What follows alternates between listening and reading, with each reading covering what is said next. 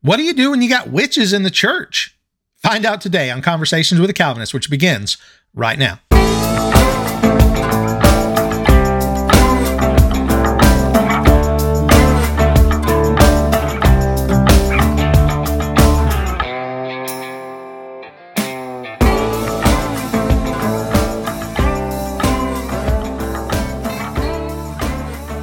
Welcome back to Conversations with a Calvinist. My name is Keith Foskey, and I am a Calvinist. Today, we're going to be talking about a video that was sent in to me by a listener. Thank you, Stephen, for this video. And the video is of Pastor Greg Locke of the, let me see here, I want to double check. This is Pastor Greg Locke of the Global Vision Bible Church. And Pastor Locke recently made headlines because he announced to his congregation that there were 6 witches in his congregation. I'd like to listen to what he has to say, go through the video, and allow you to hear what he has to say. It's just a short video clip, and then we're going to respond to this video. We got first and last names of 6 witches that are in our church. And you know what's strange? 3 of you are in this room right now.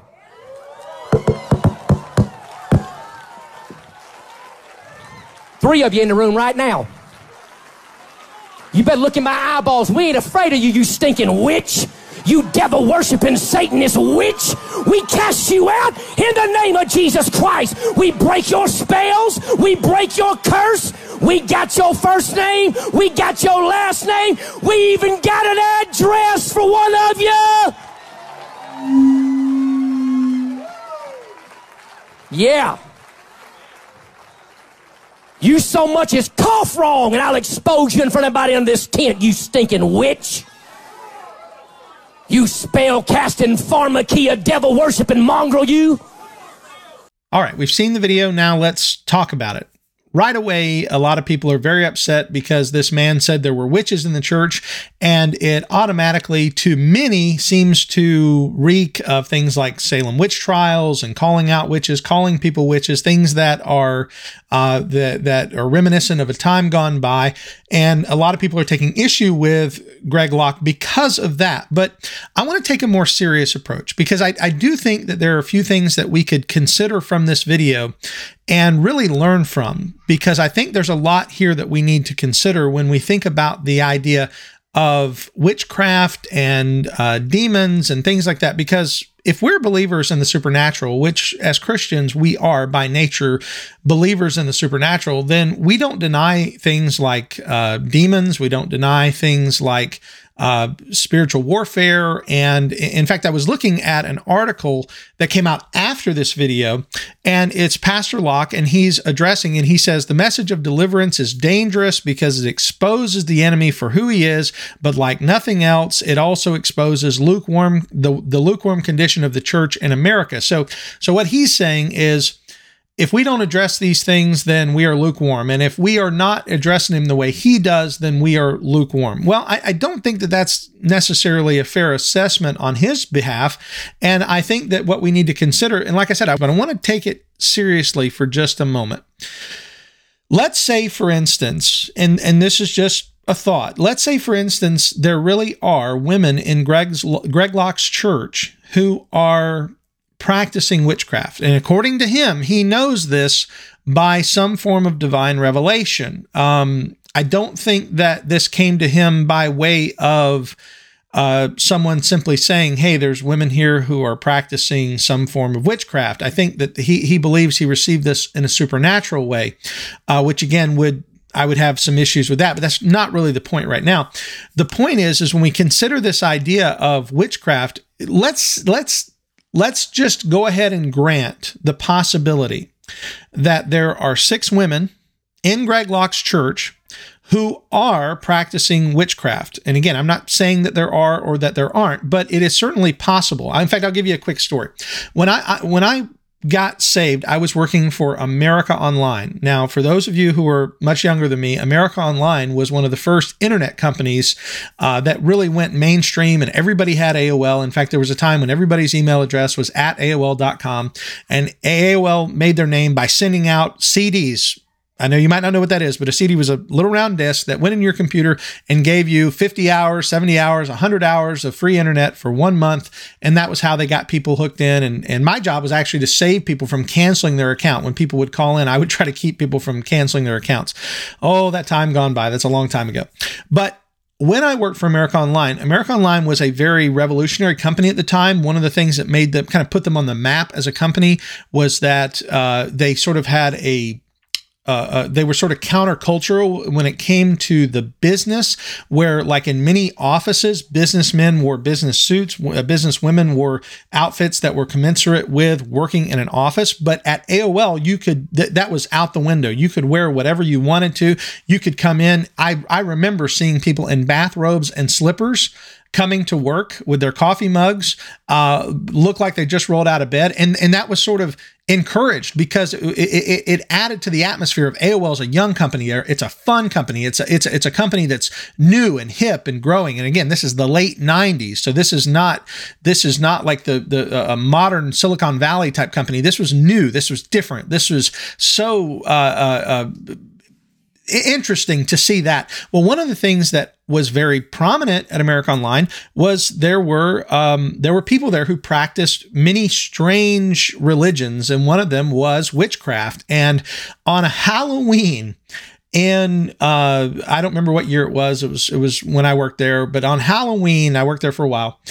There were a group of witches who, in the parking lot of America Online, had a little celebration of their witchcraft. And if I remember correctly, they had like a cauldron. They had like circled around this thing, and they were chanting, and they were giving out these witch chants and these words and these seance type words.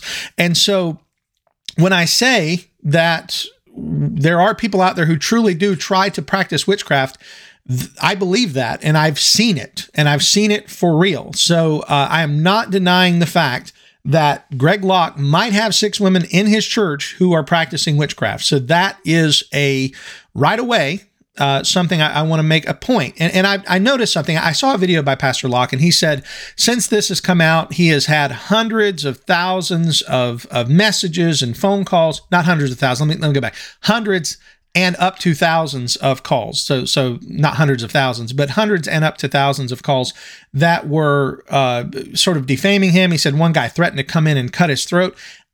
That's terrible. That obviously, as a proponent of free speech, I think Greg Locke, as a pastor, should be able to say what he wants to say.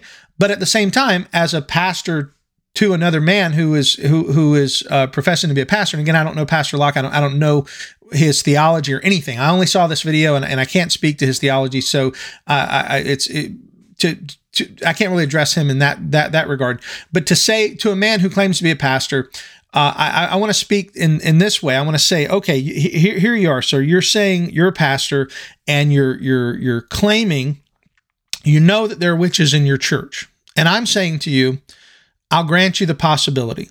There are people in your church practicing witchcraft. And when I say this, I don't mean there's people with pointy hats and black cats and broomsticks that are walking around this church, but people who are literally trying to practice sinful things within the church. And the Bible does tell us that witchcraft is sinful. The Bible does tell us that practicing witchcraft is opposed to Christianity. So if there are people in his church who are engaged in witchcraft, then they are engaging in sinful activity, and they are right to be called out on that, first of all. But here's where I would counter Pastor Locke, and I would propose to him another idea. Because there is a way the Bible tells us that we are to address sin within the church. And the way that we are to do it, according to the Bible, is that we are to go to the offending party privately first and recognize and call out their sin. For those of you who are unfamiliar, Matthew chapter 18, beginning in verse 15, gives us the process of what is called church discipline. This is something that should be practiced by all New Covenant churches. All believers in the Lord Jesus Christ should practice this because the Lord Jesus Christ gives us this as his method. In fact, the word church is only used twice in the Gospels. Both of them are in the book of Matthew. One is when Jesus says, I will build my church and the gates of hell will not prevail against it. And the second time is when Jesus talks about the word church, and he uses it as in the process of discipline. He says we are to bring the offending party before the church. And the steps of discipline, according to Matthew 18, are very, very well spelled out. The first is that you are to go to the person privately and you are to call them out privately. And if they repent, that's the end of it. You don't threaten them. You don't create a fearful environment for them, or tell people you're going to put their name in the out for people to know. You go to them privately. You call them to repentance, and then, according to Jesus, our captain, the one who demands and commands our lives, he says, then if that doesn't work, you take 2 or 3 witnesses. And you go to that person and you call them to repentance in the presence of 2 or 3 witnesses, because as the text says, all truth is established on the testimony of 2 or 3 witnesses. We see this from the Old Testament. This is an Old Testament principle being brought into the New Testament, and that is that no one was guilty if they didn't have the witnesses to prove the guilt. And so, if you were to go to the person, let's say a person was in my church, and it came to be known that this person was practicing witchcraft. The first thing that would need to be done is the person who found out about it would need to go to that person privately and discuss this with them, find out if it's actually true, and then call them to repentance. The next thing would be to go with 2 or 3 witnesses. And I would say that the wisest course of action at that point would be to get the church elders involved, the pastors, get them involved in going to that person. Because they are called to be the men who lead and teach the church and guard against this sort of thing. So going to them. And then the third step, according to Matthew 18, is that they be brought before the church. That is, if they don't repent. They've already been called to repentance by a single individual. They've already been called to repentance by witnesses. Now, the next step, according to Matthew 18, is that they be brought before the church.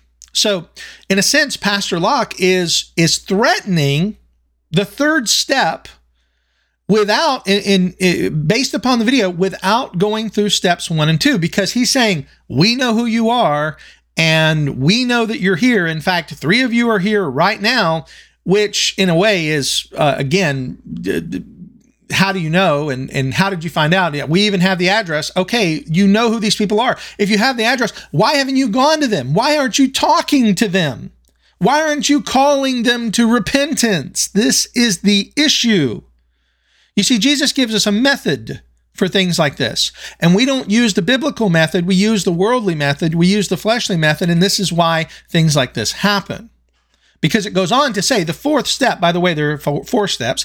The first step is the single going to the person, calling to repentance. If they repent, it's over. The second step is going with 2 or 3 witnesses, calling them to repentance. If they repent, it's over. The third step is to bring them before the church and allow the weight of the church to speak to the issue. And if they repent, it's over. If they go before the church and the church calls them to repentance, they recognize their sin and they repent, it is over. No threatening, no giving out the address, no saying we're going to put your name out on the internet or anything. No, it's over. The 4th step, there is a 4th step, and that step is what we call excommunication. That is the step where a person, according to Jesus, is to be treated like a Gentile or a tax collector, 2 people who were not allowed in the temple. The tax collectors, because they had sided with Rome and were ultimately excommunicated because of that, and the Gentiles who were not allowed in the temple anyway because they were not Jewish. So Jesus is saying those people are to be put out. And excommunication is the last step. It is a step of, it's a grievous step because it's not something we want to do. Our desire is not to put people out of the church, but our desire is to see people restored to the body. And so this is where I think the biggest issue is here.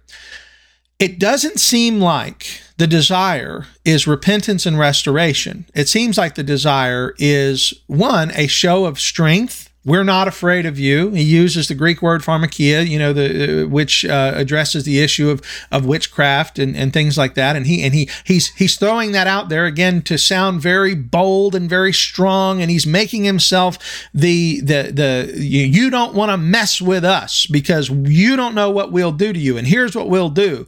We will publish your name publicly. We'll call you out publicly. Well, again, there's a method. There's a biblical method. That method is not being followed here.